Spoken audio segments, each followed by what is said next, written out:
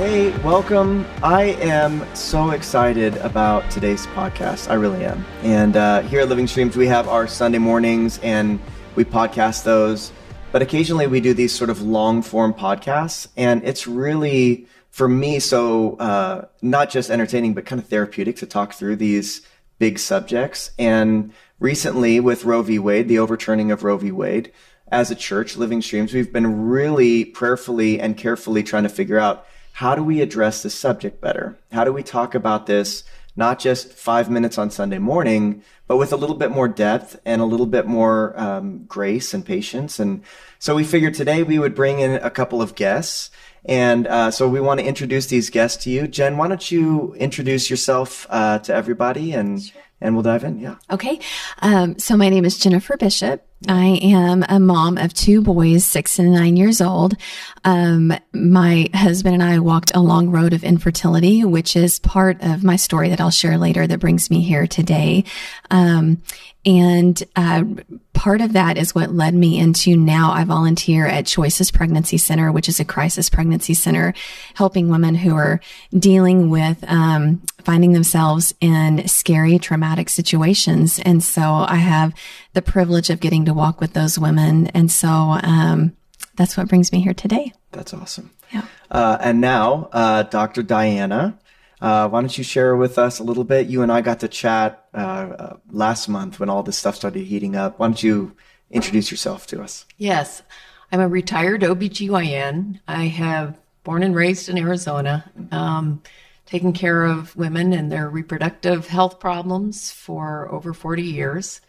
I am retired now, but I still passionately love to be involved however I can to just help women who are having tough decisions to make, for women who have had abortions in the past and need to know forgiveness and mercy. And so I'm excited to be here today and give information or input on this side of the medical side. And also, not only were women my patients, but the babies. Yeah. And I have a real compassion for us to be knowledgeable about that this is not just about women's reproductive health care rights. It's also about health care, which involves, with pregnant women, taking care of both a mom and a baby. Yeah, absolutely.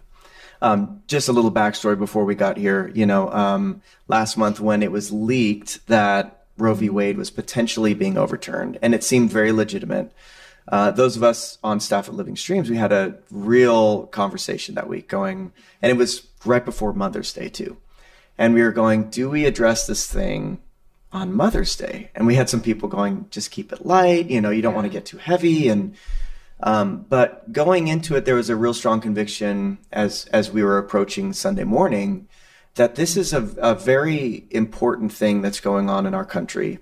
And we're constantly trying to figure out, as church leaders, we're going, okay, is this us wading into politics, or is this politics wading into the church? And for those of us at Living Streams, we really do believe this is politics wading into the church. We feel like this is politics getting into what we believe is God's care for people. And deep down, that's what we believe that it stems from. So that Sunday morning, we went in, and Jen was actually part of a panel discussion for resilient moms. That was the theme for the day. And we just kind of prayed for the country right off the bat, right going into it. And I called Diana right before that because I thought I really need to get some perspective. Because we had been hearing, and I don't totally buy this, but I do think there needs to be some group discussion about this. But people were going, "You're a man. You can't speak into this subject by yourself." And I was going, I hear what you're saying, but I don't believe that's true. I really do believe that we need to be able to all speak into this thing that is affecting really everybody. I mean, tens of millions of babies have been aborted since Roe v. Wade. I think it involves all of us. But at its core, I mentioned Jeremiah when right in the beginning, Jeremiah said, "I have been called to be a prophet before I was even conceived in the womb." Yes. And this idea that God has a purpose, that we've been designed on purpose and for a purpose, is a deeply Christian idea. It's not a political idea. It's this idea that all life matters, that each one of us matters. And I think even the fruit of where you see the pro-choice, what they call themselves, movement, that there was this really sad trend on Twitter saying, all these people holding these signs saying, "I wish I was aborted." And deep down, I think that is symptomatic of this non-value for life. And at some point, if you don't value life, you stop valuing your own life. You don't understand that God has a purpose for you.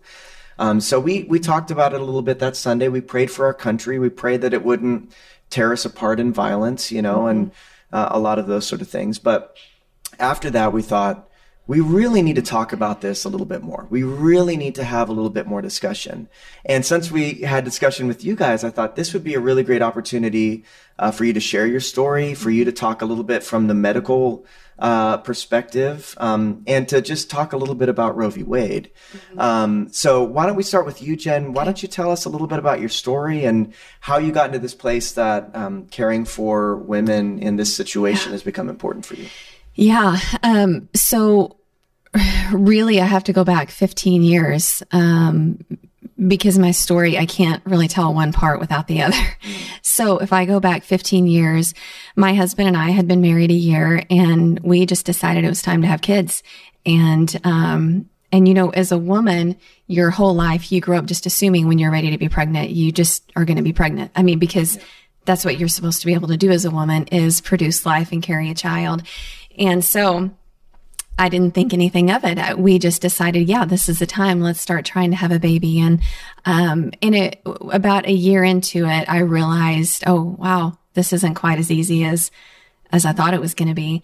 And, that was the point where we started seeing doctors, medical professionals, and had every test known to man, and they couldn't find a single thing wrong. In fact, they said, "You guys are beyond perfect. We can't find any reason that you shouldn't be pregnant."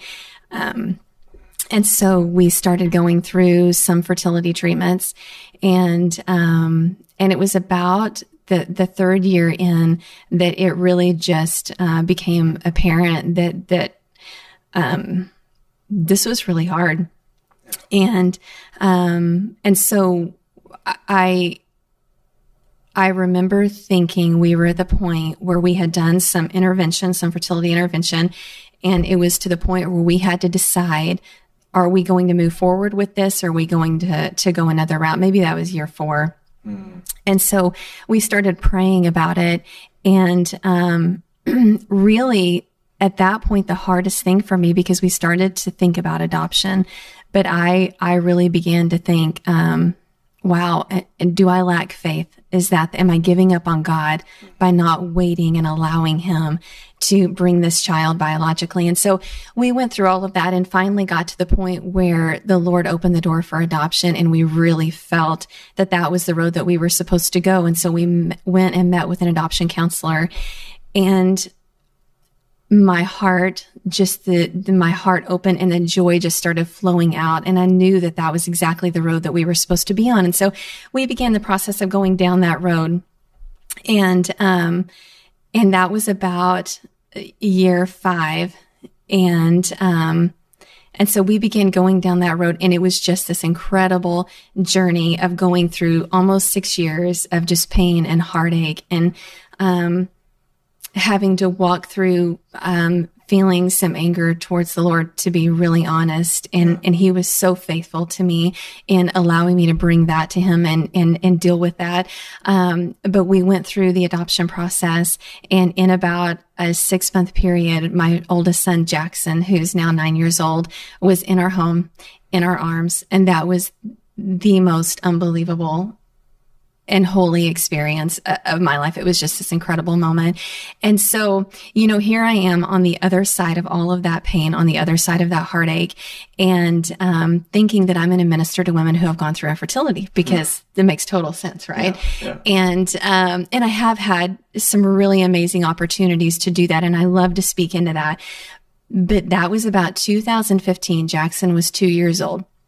And so that was the year, if you remember, that all the news started talking about what was happening at Planned Parenthood, the selling of baby parts, and all of this stuff started coming out in the news. And I would find myself, we were big news watchers at the time, and I would find myself so disturbed, like I can't even put into words. It would get into my heart and it would get into my gut, and I would feel nauseous and sick, and I would have to turn the channel, and I couldn't listen to what they were saying. It just was more than my heart could bear to listen to the devaluing of life and people being proponents of this. This isn't a big deal. It's a woman's choice. And then what they do after the fact is their choice. And so that was when, my story really began to transition, and it became a lot about the Lord beginning to reveal to me that he was calling me into, minister to women who were at this point of decision, that they were at a point that they were in traumatic circumstances, unforeseen circumstances, unexpected. And I couldn't figure out what to do with this rolling thing in my gut that was bothering me, that would keep me awake at night.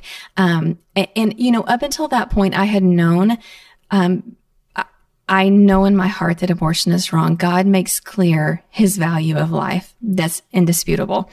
And, but I didn't really ever know what to do with that. And so, it was really at that point that I started to ask myself, what do I do with this thing that's bothering me so deeply? Because I can't do nothing. And so at that point, I talked to one of our pastors here, Faith Cummings, and was just talking through it with her. And she said, I know someone who's a director of a crisis pregnancy center. And she said, would you like me to put you in contact with her? And I said, yeah, I would like that. And so her name was Julie. I got in contact with her. And a few weeks later, I was sitting in a volunteer training for becoming a counselor at Choices Pregnancy Center. And so that was this amazing moment. And so I've got to walk in there and go through that training. I went through 4 days of training, and then I went to on-the-job training, and it was just this amazing experience. And I remember the first time I went in and I got to, part of what we did was we would run pregnancy tests. And so a mother came in, and I was able to go back and run her pregnancy test.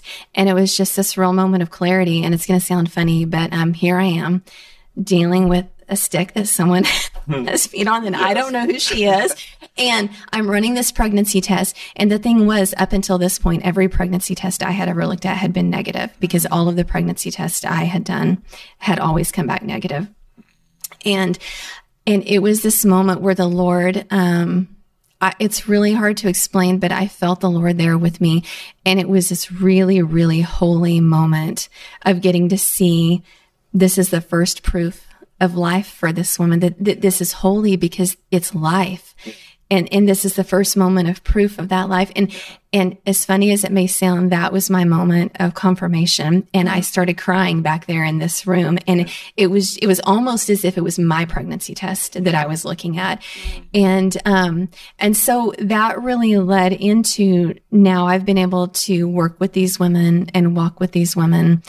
And there's so many things that I hope to get to share today, because I think there's so much misunderstanding in the world about the women who are looking at abortion, who are going in. There's just so much. I was the person who I had lots of thoughts and lots of opinions about these women. And when I had to go in and I got to face the actual person, the heart and the eyes and the human behind my thoughts and opinions and my ideals, it became very real. And I felt like the Lord allowed me to see these women through his heart. So I'll share more about that, but that's kind of my story of how I got into the crisis pregnancy centers. And it's literally changed my heart and changed my life. That's beautiful. And I love that moment where you get that positive test. Yes. After years of seeing your own negative tests, you see that positive test. Yes. And it is I love in Ecclesiastes, it says that the paths of the Lord are, he says crooked, but doesn't mean like it's bad. It's the crooked path of the Lord. It's like, I didn't know it was going to turn this way, and I didn't know it was going to go that way. Yes. And the thing about your story that I think is so beautiful, it's like infertility led to this heart for people that were going to have abortions, women that were going to have abortions. And it seems like such a strange path to go on. But it's so of the Lord to lead something like that. So it's beautiful. And we'll talk more about that. Yes. But Dr. Diana, why don't you share a little bit of your story, as much as you want to, and how you kind of got to this place? Yeah. Well, loving to hear about your story too, because we all do have our stories. When I was a teenager, I was a Christian. I had a wonderful boyfriend. We became sexually active. It resulted in a pregnancy. And at the time, his vote was that we got married. We were graduating from high school. We were both smart. He had a full ride scholarship to Duke University, and I had a full ride scholarship to University of Arizona, and it would be okay. And I was scared, and I was concerned that maybe this wasn't okay. This was, first of all, I wasn't sure we were going to get married, and I wasn't sure how this would impact things. I knew that my parents would totally freak out. I was ashamed of it. I didn't know who to talk to about the whole situation, but I ended up confiding in a friend of my sister's who had had an abortion. And she said, it's not hard. And you don't have to deal with it. You don't have to tell anybody. They'll never know. So out of that, though, came a situation in which I went to see a doctor. And this doctor was legally doing abortions. Roe v. Wade had occurred a year before. Prior to that time, abortion was readily available to anybody in the state of Arizona. You just had to go to California. But I didn't know anybody who wanted an abortion, didn't get to have one, and didn't really care that it wasn't in Arizona because they just kind of wanted to do it someplace else anyway. Yeah. However, for my situation, this particular doctor, in my mind, decided to play God, or at least my parents. I was underage. The first time I saw him, I was 16. When he performed the procedure, I was 17. But no real informed consent was given. I was paying for it out of my babysitting money, and I did not have enough money to pay for both the abortion and sedation and anesthesia. So he said, well, it's no problem. It really doesn't hurt very much, and it'll be quick, and you won't, won't be a big deal. I'll take care of everything. Yeah. I'll take care of telling the hospital things so it won't matter that you're a minor. And no one will know. We'll just get it done, and no one will know. So I think that a couple of things out of that situation. One was the abortion ended up being extremely painful. I was further along than he thought. I had a huge amount of blood loss, which could have been life-threatening to me. I have Rh negative blood, and that's important because in women who get abortions, if you don't receive something called a RhoGAM injection, it can cause later pregnancy problems with Rh disease in your other pregnancies. I felt betrayed because as I'm laying on the table and hearing every comment and clank and feeling extreme pain, I felt that this man was taking my babysitting money and really didn't care about who I was, or what the situation was, or even what happened to me afterwards. The worst news was he thought somehow he would make me feel more comfortable by saying, well, the pregnancy at this stage is just a blob of cells. Yeah. And decided he would show me the contents of the canister for the suction curettings. And I could see little hands. And he even was so kind as to tell me it was a male. Jeez. Went to the recovery room. Friend picked me up. I couldn't even walk through my graduation the next couple weeks later. I was fourth in my class. I should have been a great time, but I was so miserable. I was so ashamed. I didn't even want to see my boyfriend again. Mm. So what was a really serious, good relationship turned into this terrible relationship. He never chided me. He didn't want us to have abortion. He wanted us to get married. And so, there's so many factors involved in this. Yeah. It's just not an easy thing, although it can be made easy if you're totally sedated or somebody's telling you there's no problem or it's a blob of cells or all these other things. They're not truth, so. Yeah. So the one good thing that happened is I firmly decided I was going to be a doctor and I was going to be a caring and compassionate doctor. And I did return to my faith, and I wanted to be a Christian doctor. Mm.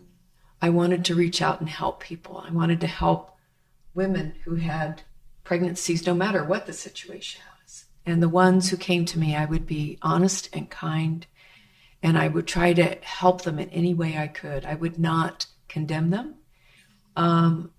But I also felt strongly at that point in my life, I was not going to be a provider of abortions. Yeah. And that was my right. Mm-hmm. So as far as men go, though, I mean, the equation here involves Y chromosomes. Yes. Any way you look at female. It, regardless of, if you have a girl, XX, but you got to have a complement of chromosomes from a guy. Yeah. So for women to ignore men in this process is wrongful. Yeah. We have to acknowledge men's feelings, men's ownership of the situation. It's also a way for men who are guilty, so to speak, to get off the hook. Oh, well, it's her problem. It's not my problem. Yes. Yeah. And that's not true either. Yeah. Yes. Yeah. And then what about the baby? Yeah. What about the baby? Yeah. Yes. When you're an OBGYN doctor, you are caring for a team. You are caring for the mother and you are caring for the baby. And every decision that you make in that prenatal care involves both, right? Yeah. Not just one. Yeah. Yeah. So again, for us to presume that this is only a woman's decision. Yeah. I'm a liberated woman. I burned my bra when I was 15. Sure, yeah. I, have always been very firm in my leadership abilities throughout my life. And that's been provided to me. I've had positions of training, faculty, professor, award-winning national recognition. Yeah. But what is so much more important than all that is really treating your patients as total humans and the whole situation. Because same thing, it's not just about a product of conception. It's about relationships. Yes. Relationships that woman has with her family, with her partner, with her husband, with her own children if she has. How this impacts all of that. Yeah. So it's a lot more complicated. And I think we are in the season politically where we're trying to divorce the whole subject of abortion from any morality. And just like what you were saying, it's just a lump of cells. It's your choice. All the language is bent around how can we make this just feel like a convenient procedure.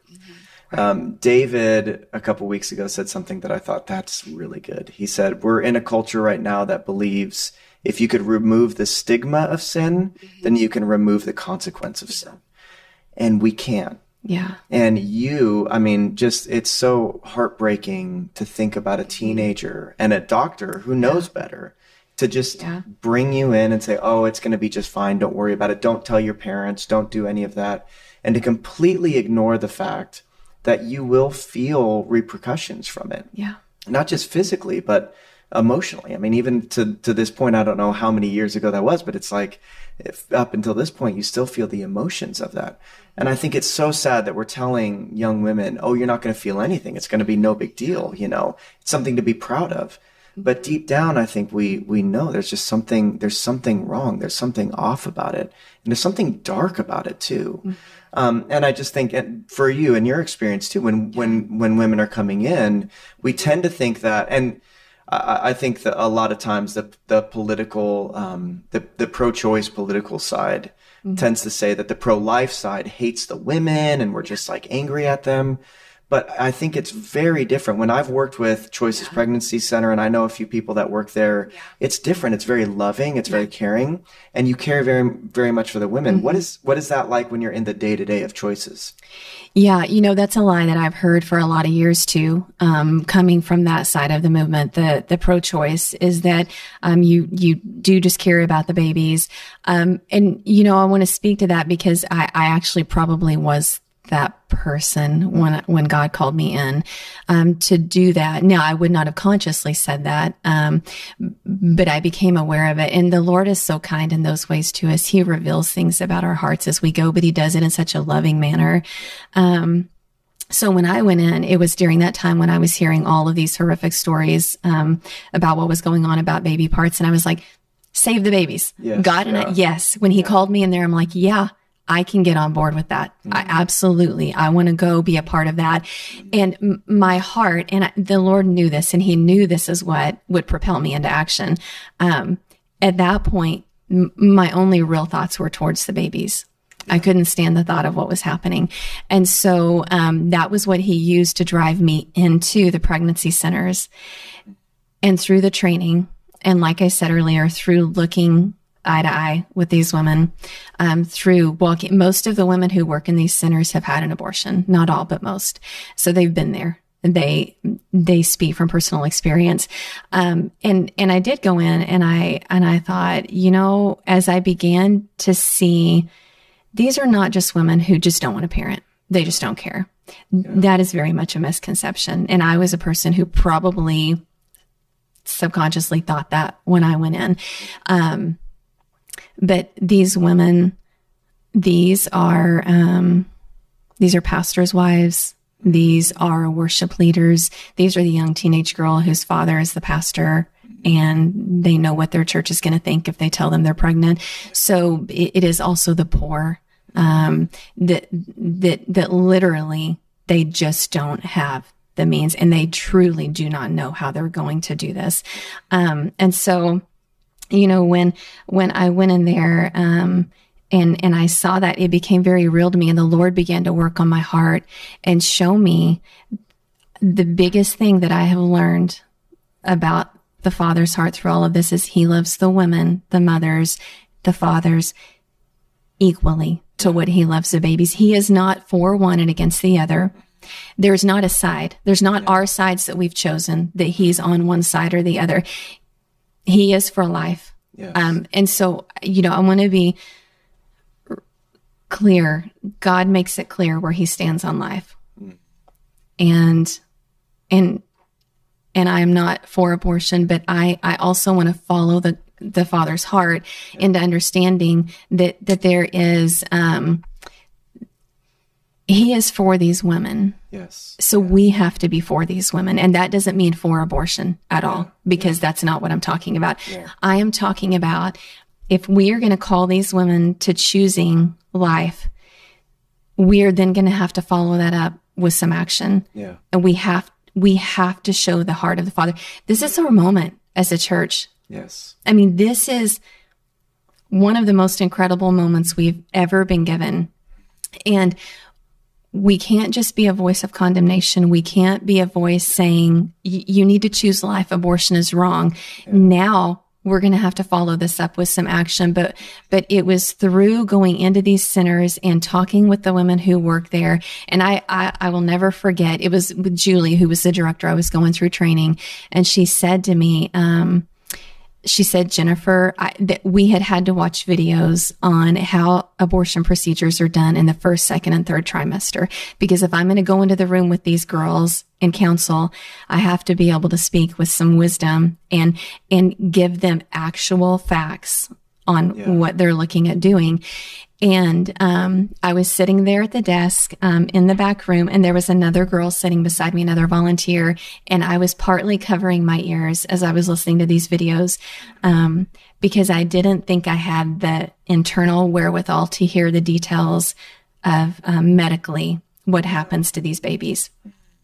And so I just partly was like, I'll listen to some, but I'm not going to listen to the whole, like the actual in-depth detail. I don't know if my heart can handle it. And so Julie pulled me into the room later, and so lovingly, but she said, Jennifer, the woman that you were sitting by had an abortion.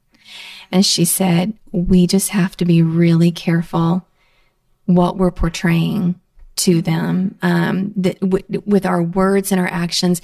And it just became so evident to me how much our words matter, how much our actions matter to these women. And so it was in that moment, she said, Jennifer, God is for these women. Yeah. He's not just for the babies. And I left, and I was mad. And I'm not proud of that, but the Lord was just working through. He was bringing some things that I didn't know were in my heart out so that he could deal with them and change my heart. So it was such a kind and amazing thing.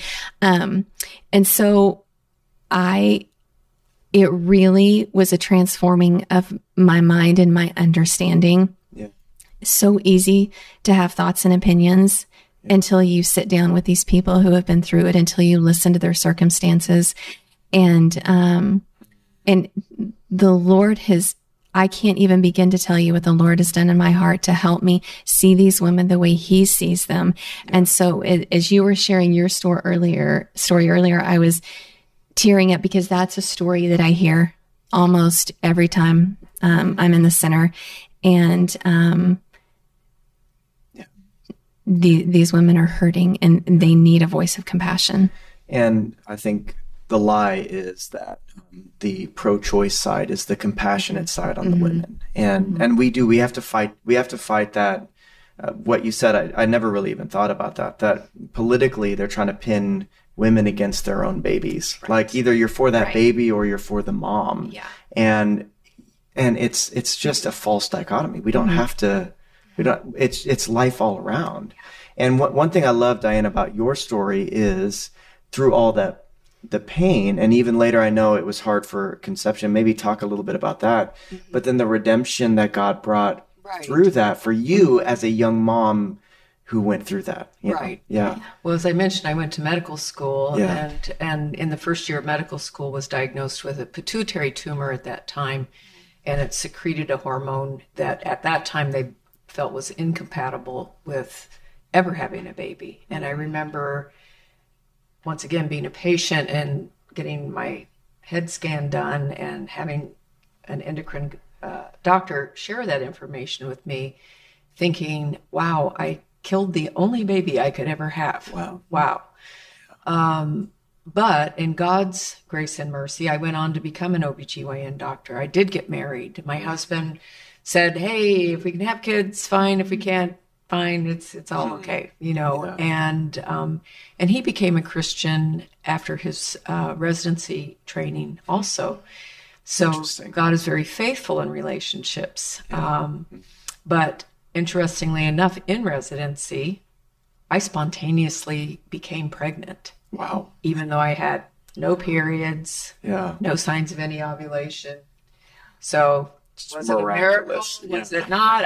I'll take it however. It was highly unlikely. Yes, it was highly unlikely. And her name is Janelle. And Janelle revolutionized my life because I then had a new set of priorities also in caring for women. Yes. I actually started a practice called Caring for Women. And the whole purpose was to care for women. It was not to make money. I actually looked at my tax returns. I think I made $50,000 a year. And I paid my nurses $35,000 a year. But we had a staff of 10.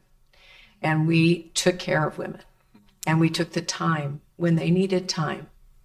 And many women would come in just for a general exam and start crying as I did their exam. And as a doctor, this is a little secret, but you can look at a cervix, which is normally a like nice, shiny little pink donut.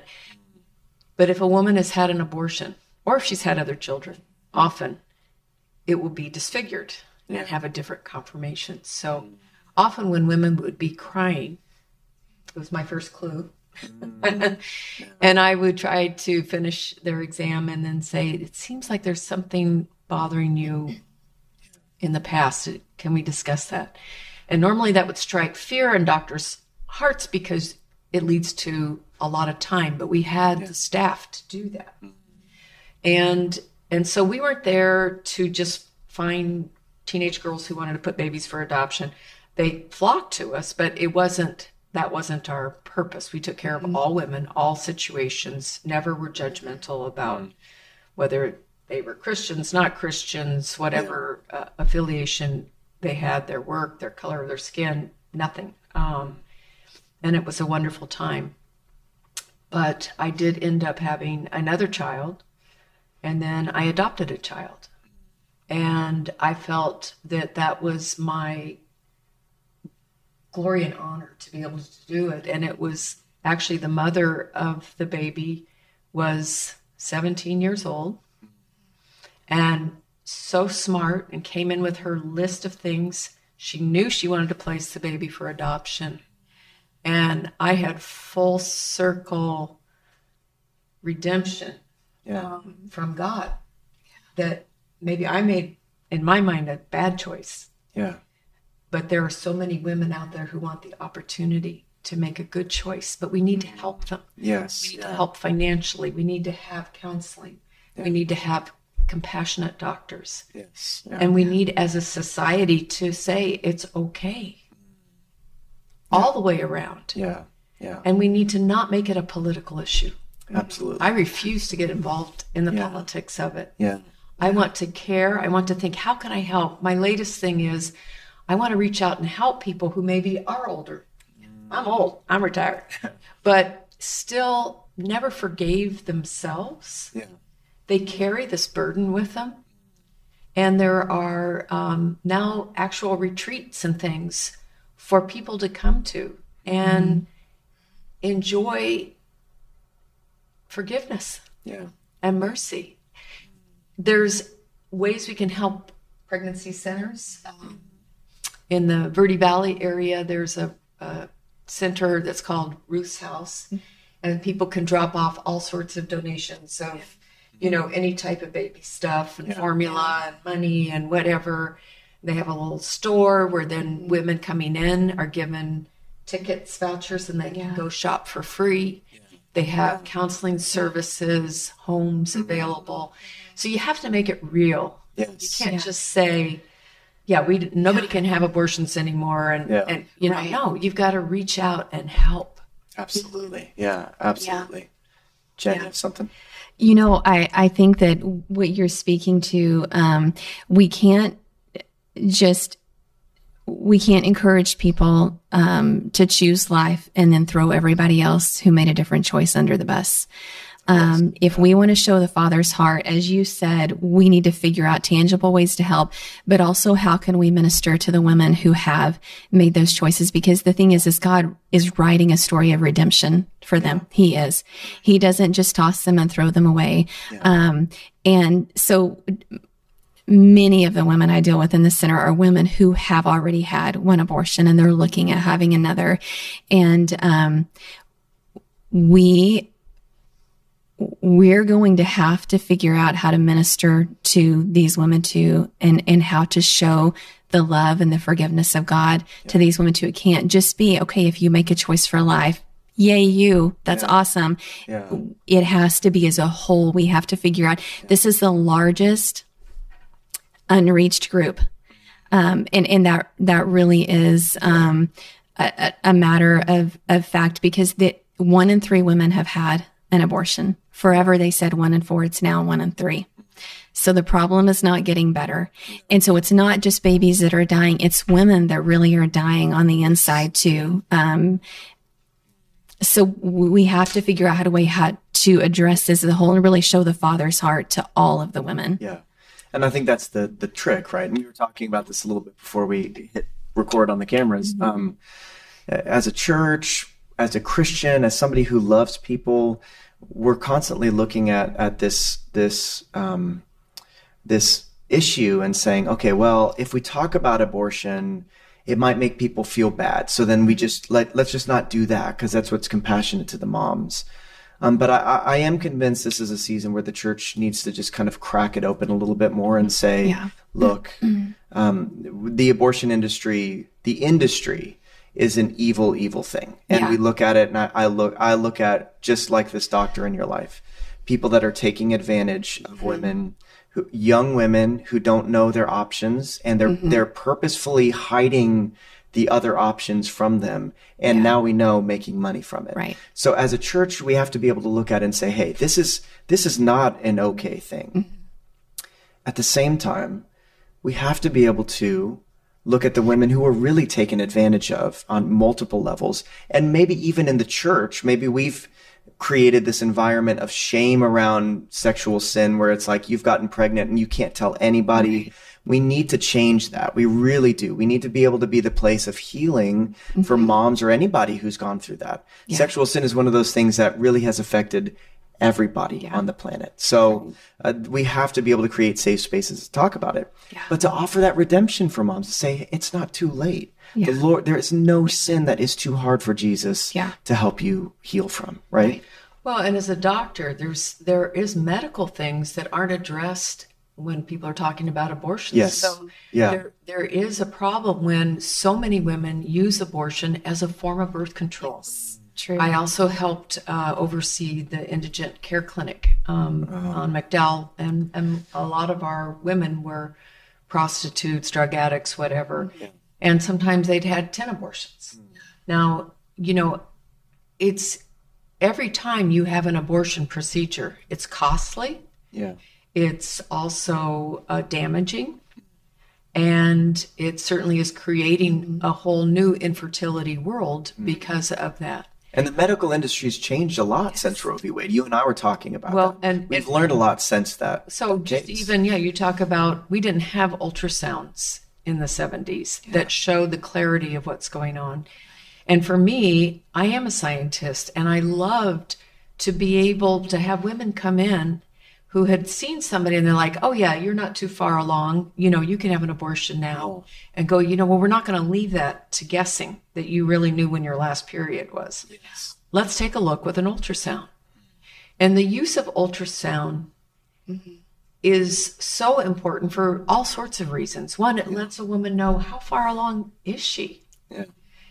It avoids that issue of doctors going, oh, you're fine. I can tell just by feeling you're fine. Well, maybe you're not. Maybe he didn't feel your uterus correctly. Maybe there's other coexisting medical problems. Maybe you have an ovarian tumor or something else that's getting missed. So ultrasound is very safe, very effective, inexpensive, and it's a great tool that every clinic should have. Women should not be forced to see either, though. And that's something that I learned. I would say to women, I have the ability to do an ultrasound for free for you that will tell you how far along you are to help you in your decision-making process. And they would go in the room and I would say, right now you will see the screen and you will see what's on the screen. Is that okay with you? And almost all of them said yes, because they really were curious.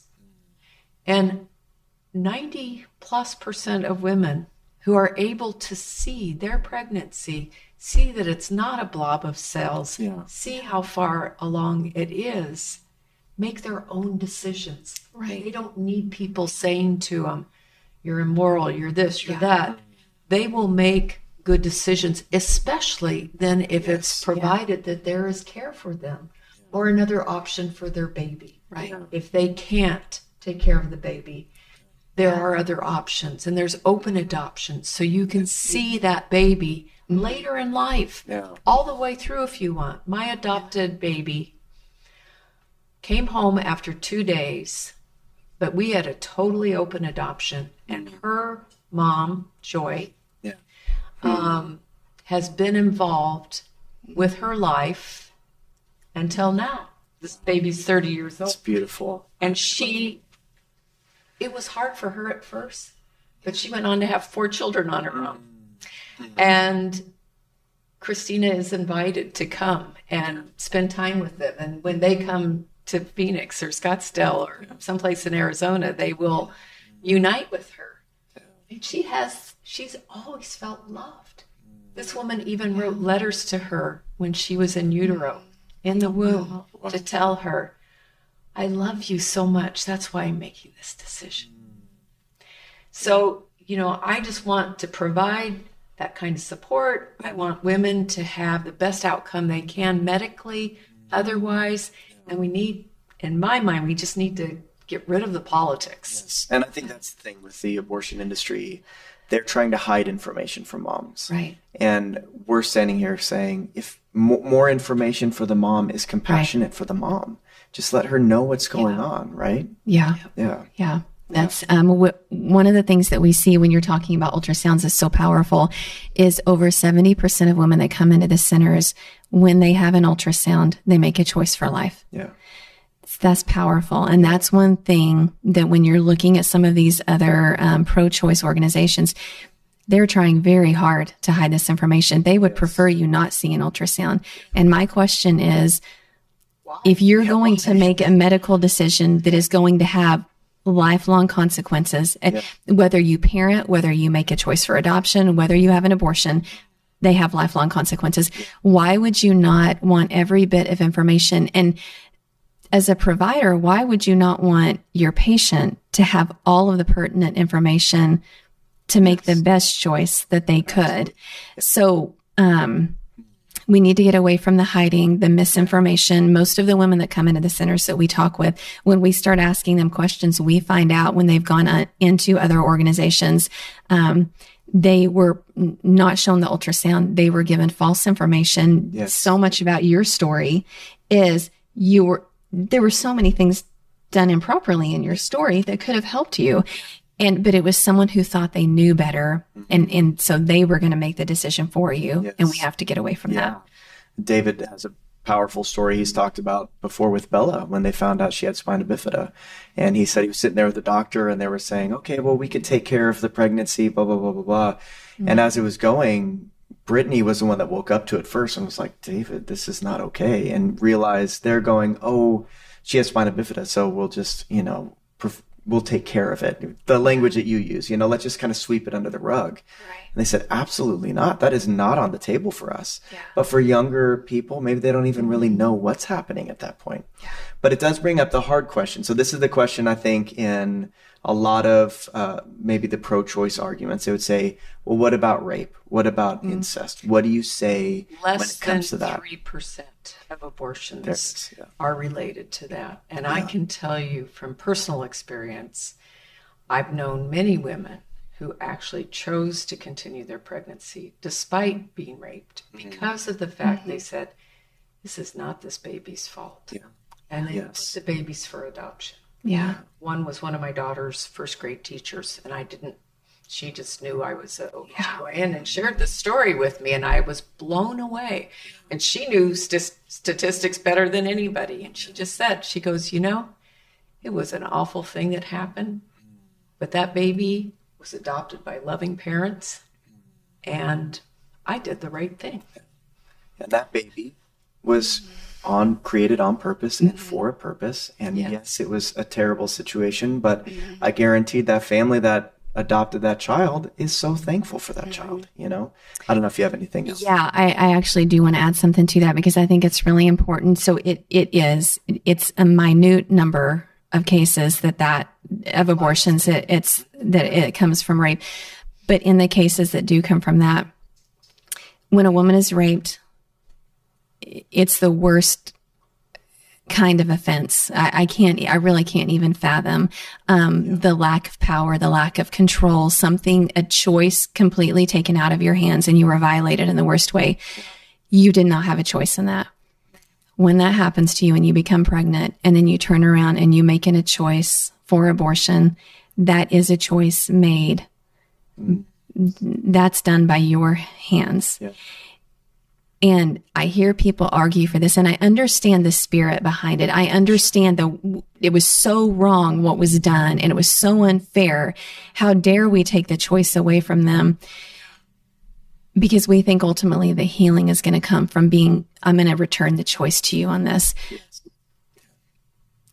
We can see clearly that healing does not come from death. So when we take life, there's no healing that comes from that.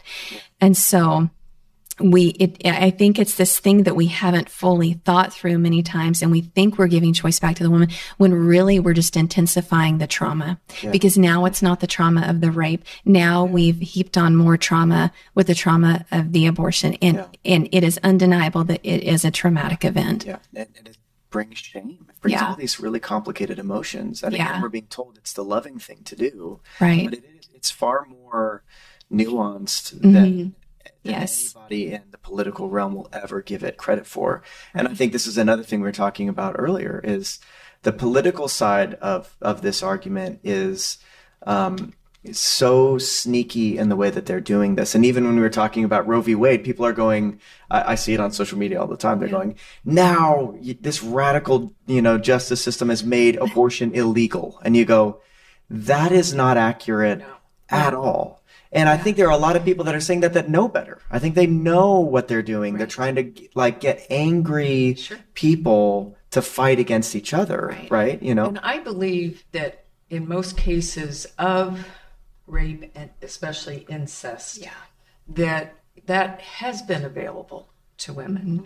And that's, again, I may differ somewhat in some areas, but I'm not here to control everything that happens politically and legally, and also even choices that people make. I do want people to be well informed. Yes. I'm not responsible for that decision. If they make the decision, though, that they want their baby to be adopted, we need to be there for them. Yes. Those are the ones that's fine. Then we're going to help you. We're going to help you do the right thing. That's a hard thing. And that costs money and all these other things. We can't, as Christians, say, don't do this without providing answers, solutions, and support. Absolutely. And it's the support for the mom, too, on the backside, if they choose abortion. And that is on the plate for a lot of people. And just like you said, one out of 3. Yeah. That's a lot. And I was very cognizant of that when I stood in front of the church on Sunday morning saying, I understand that there is guaranteed women out in front of me that have gone through this, and men that have gone through this too. Yeah. And we do have to have a certain level of care, and really, and this is the hope of this podcast. Mm-hmm. Can we speak to this with a little bit more of an informed mind? Can we speak to this with more of a compassionate heart toward everybody? Because Jesus loves everyone involved, even abortion industry people, even the doctors, even there is radical redemption from Jesus that makes no sense in a human world, but he, through the blood on the cross, his blood on the cross, paid for all that sin. Yeah. So we have to be the place, it has to be the safe place again to be able to talk about it. Yeah. Not sweeping it under the rug, but acknowledging it. Not making women feel guilty. But acknowledging, hey, you went through something traumatic and painful, and maybe you're feeling the weight of it, and maybe you felt the weight of it from the day that you made that choice. Mm-hmm. Let us help you walk through it. Yeah. I think at the same time for us as a church, we have all these young, our church recently has been getting a ton of GCU students. So we have a ton of college students in our sanctuary. And I think a lot of them have grown up hearing oh, it's just a clump of cells. It's no big deal. Yeah. Don't even worry about it. Even in a Christian university, and probably even especially in a Christian university, they're starting to go, oh, it's really not a big deal. And again, the compassionate part for us is to tell them, no, it is a big deal. Yeah. This is not a light decision. Don't believe what the politicians are telling you, that this is something to be proud of. And, you know, like I see these marches and it just grieves me so much, how flippant people are about this, not just for the babies, but for the moms, telling them that this is going to be no big deal and you won't regret this later is a lie. And it's not loving to them. Yeah. So I don't even know how to segue from that point. I think, you know, Diane, I don't know if you have something to say. I was just going to say, so we need to be, as churches and groups of people who care, we need to have retreats. We need to have sessions in churches, at schools, wherever, so that it gets out on the table for young people. Parents need to take the responsibility to talk to their kids. Don't rely on school systems. 100%. And I don't care if you're in private, public, or charter or whatever. Parents need to take that responsibility. And for some women or men, I had one friend and she's like, Diana, you have to talk to my daughter. I can't say a word. It's just, you know, and I find people who will represent what you want them to hear, or ask at your church to provide classes or something like that, so that good information is getting out to young people who are having changes in their bodies and their hormones. And they're like, what do I do with all this? There's a lot of pornography available on the internet. There's a lot of other ideas. There's a lot of predators. So we need to take it back. We need to help our young people be exposed to the right things. Absolutely. Yeah, absolutely. I think we have abdicated our responsibility as parents to the state for far too long to raise our kids and speak to them about these issues. And I think that that's one of those things that's very empowering if we know as parents, you are the best equipped person to talk to your kids about these things. And I think in this world where everything is so intense and it feels so hard or ethereal, like, how can I make a difference in that? Starting with your kids is such an easy place to start communicating and start shifting this tide in the area where you have the ability to speak into people, you know? So as we're wrapping up, maybe, Jen, if you want to share something, what would be your heart for a woman who's gone through an abortion or is maybe even considering an abortion? What would you say to a woman in that situation? You know, I think, one, it's really important to get all the facts. And this will be something that will be with you for the rest of your life. It is a much weightier and bigger decision than society would lead us to believe. There is this theory of abortion. Okay, we go back to normal now. And this probably the biggest lie that I see as I'm talking with these women in the centers is that okay, if I can just take care of the problem, get rid of it, then my life goes back to normal. And I would want to tell a woman with so much compassion that's a lie, that your life will not go back to normal. You can't just easily take care of the problem because it's life and it is going to have consequences on you. So have all of the facts, really understand what you're looking at doing, but understand there are so many resources out there to help women who I want to parent. I just don't know how. I don't see a way. And this is what I hear the most. I don't see a way to be able to parent and do this. So I have to have an abortion. Please get in contact with a pregnancy center, with a church. There are so many resources to help you during that time. But understand, the heart of the Father is so full of love for you. We've all made choices we regret. There is so much redemption in your story to be had. You're not done. If that's a choice that you've made, if it's a choice that you do make, you're not done. The Father is waiting there with open arms, no matter what your experience with the church has been, with your family, with your boyfriend, with your friends. God is waiting there with open arms to receive you back. And so I would just say, just as Diana said earlier, find someone who can help you. And I just want to say, I think it's important to the church. Find somewhere that you feel passionate about. What is your place? It may not be to adopt. You may not be an OBGYN who can help these women along. What is the place that you can put yourself in there, that you can insert yourself, that you, whether it's giving money, whether it's fostering, whether it's supporting these women, supporting crisis pregnancy centers, just find your place. It doesn't have to feel huge or like you're making this massive difference. Just find something that you can do to be an answer for these women and to show the heart of Christ. That's really all we need to do, is show the heart of Christ. I love that. So, Diana, anything you want to add? I just want there to be more responsibility from a family viewpoint, that parents will be involved with an open door policy, that their children will feel that they can go to them and ask questions, trust them, that they won't be condemned, and that they are supplied with accurate information about changing bodies, sexual desire, and not just abdicate that to the internet. Absolutely. Yeah, absolutely. Well, thank you guys so much.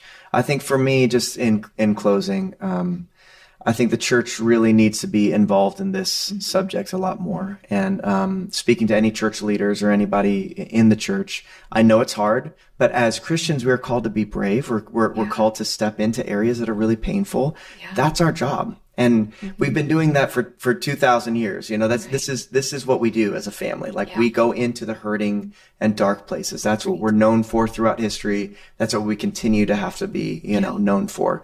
So we have to step into that. And what you said is so great. And we'll probably put a link, I think, if we could put a link to Crisis Pregnancy Center. Maybe that's a place where you can give or volunteer or whatever. But starting with your family, starting with your kids, creating this environment where we can talk about these subjects that are really meaty, really weighty, but doing it with love in our heart toward our children and toward other people's children that are going through this. So church, we have to step in. We've got to do more. And hopefully this is a podcast that's starting that ball rolling. And if you have any more information or you want some more information, please feel free to email us. Jump on livingstreams.org, and we'll link to Choices Pregnancy Center. We really stand behind Choices as a church. We love what they're doing here in the Valley. So thank you so much for you guys joining, and thank you so much for all of you guys listening. Have a great day.